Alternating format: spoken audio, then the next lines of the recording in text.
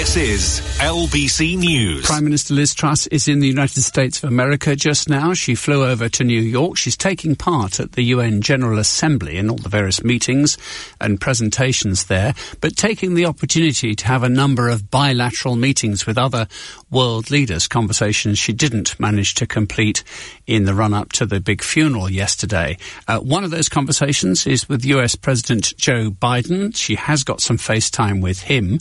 One of the things they will not be talking about, though, we're told by the British side, is a UK-US trade deal. Why does that matter?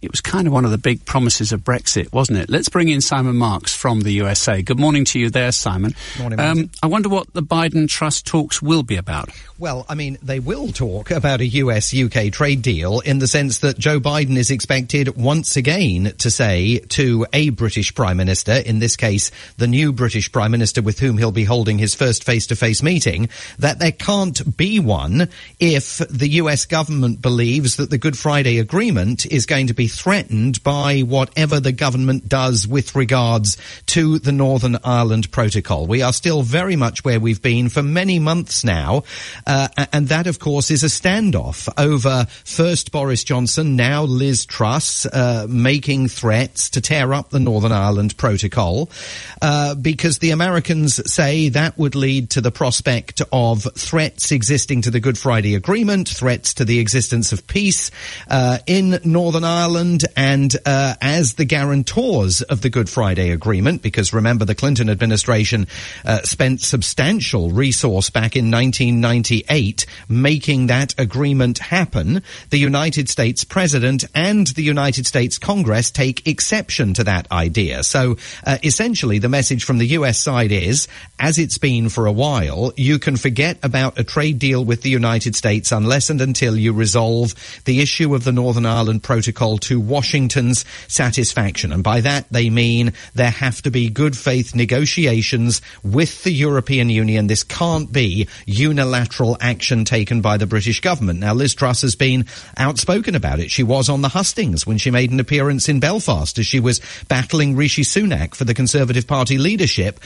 She says she's hit back at the United States, particularly at Nancy Pelosi, the Speaker of the House of Representatives, and has made it clear that the UK has the sovereign right to make its own decisions. So this is a very complicated conversation. There may be, in the back of Liz Truss's mind, certainly the possibility that there's big change maybe coming in Washington in a few months' time. We've got the November midterm elections. By the time January rolls around, Nancy Pelosi may no longer be Speaker of the House of Representatives. There may be a Republican filling those shoes, but there's no guarantee the Republicans will be any friendlier to the threat of unilateral action over the Brexit protocol than Democrats. It's possible, I suppose. I mean, Ursula von der Leyen is over there at the General Assembly as well.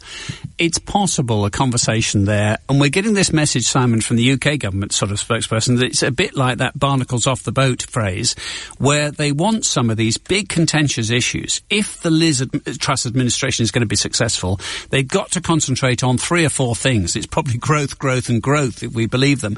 So maybe, just maybe, some of the realpolitik comes in this, and this big fight over Northern Ireland, which she talked up, as you rightly say, during her campaign, will just quietly get sorted. Well, I think this is one of the reasons why the American side took the view that it was not going to be productive to try and hold that face-to-face meeting in London over the weekend ahead of the Queen's funeral. I mean, the White House argued that there needed to be more time for a more substantive conversation than a brief hello and a handshake in the hours leading up to the funeral was going to allow. So certainly there's an opportunity with so many international figures gathered in New York for the United Nations General Assembly. And remember, Joe Biden had to push his speech back to Wednesday from Tuesday because of the sort of behind-the-scenes scheduling frenzy created by the Queen's funeral being on Monday. But there will be an opportunity for those conversations. There are other important conversations, of course, for Liz Truss to have with the President of the United States and also with the European Union, and that includes Ukraine. I mean, as she flew in to New York last night.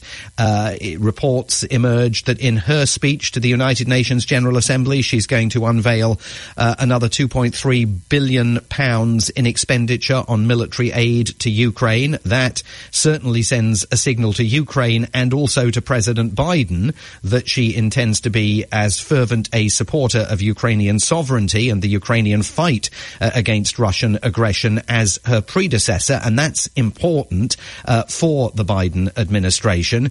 There's also other issues that she's got to deal with. She's got a bilateral meeting later today with French President Emmanuel Macron, at which the talk is going to turn obviously to Ukraine, but also to the issue of migration, and that's got the potential to be a somewhat complicated conversation after on those hustings Liz Truss said that she wasn't clear yet whether Emmanuel Macron was friend or foe of the United Kingdom. Yeah. So it's going to be a busy and complicated coming out party for Liz Truss at the United Nations, but one that inevitably had to occur, I think, now that the Queen's funeral has passed. I mean, suddenly attention is going to be back on the political transition that has taken place in the UK. I suppose these are all politicians, aren't they? And every politician may say something slightly unfortunate about an international figure, which they'll come to regret. Do you think... And President Macron actually has been extraordinarily complimentary to the United Kingdom with the passing of the Queen and spoke of it very well. It's possible, I suppose, again, that maybe they can reset things and by having a face-to-face meeting rather than just hurling insults into the ether, things can get along a little better. Yeah, absolutely. I mean, there was magnanimity being exercised and displayed by Emmanuel Macron after that comment on the hustings. I mean, look, one can go back to all sorts of tensions in the relationship between London and Paris. General de Gaulle often had dreadful things to say publicly and privately about British prime ministers that he had to deal with, and they were none too thrilled about having to deal with him on many occasions. So, look, this is I think that everybody understands that there may be a little bit of offence to mend in that conversation, but it's really going to be the substance of the discussion, and particularly what Liz Truss communicates to Emmanuel Macron about this sort of record number of small boats carrying migrants that has been crossing the Channel over the course of this year. I mean, that is a substantial issue, as everyone there knows, between the two governments, and finding some kind of common ground or advancing some kind of common ground on how to deal with that issue is politically very important for both sides.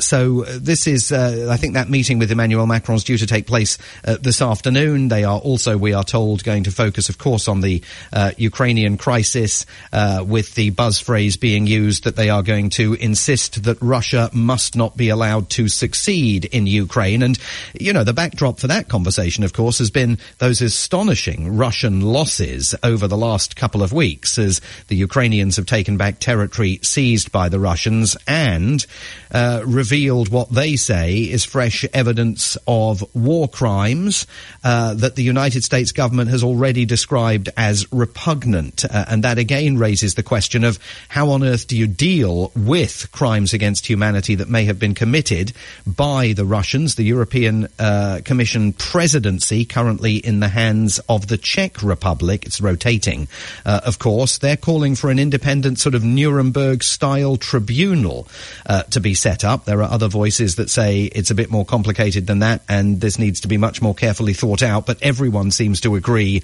there is a need to collect evidence of those war crimes on the ground. That may be another, those alleged war crimes on the ground, that may be another facet to the conversations that take place behind the scenes in New York over the next couple of days. And just to compare cost of living stuff, it's a big story here, Simon. How's the Marks family fuel bill doing? I saw something about the president bragging about gas prices, as in petrol prices, have come down quite a lot, haven't they? Yeah, gas prices have definitely come down. I mean, we're now below the $4 a gallon sticker price here in Washington, D.C., and that is true, I think, for most parts of the country. I think the average price of gas has now fallen below $4 a barrel nationally.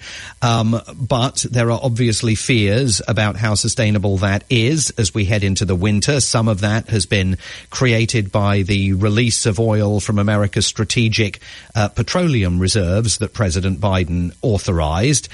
You can release oil from the strategic petroleum reserve, but if you release it, you've got to replace it, because otherwise, if you keep releasing it, the reserve will eventually run dry. So, I mean, that's a potential issue as we head towards winter. I mean, more broadly, prices are rising here, still much higher than either the government or the markets would like. Inflation year on year in August was 8.3%. We learnt that figure last week.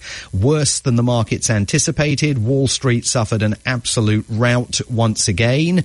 I mean, in terms of the Marks household, I can tell you that we like to order takeaway every now and again from a Pan-Asian restaurant down the road from us. And last time we ordered, about 10 days ago, I noticed that every single item on the menu had been jacked up by $3 across the board for every single item. So, we may be ordering fewer things on the menu, Simon. But there are bigger issues for people in parts of the country with fewer resources than we have in terms of figuring out how they are going to eat, heat and provide gas for their cars, petrol for their cars, as we head towards what is going to be still here a very uncertain winter. We have that in common, indeed we do. Simon, thank you very much indeed. Simon Marks reporting live from Washington, D.C.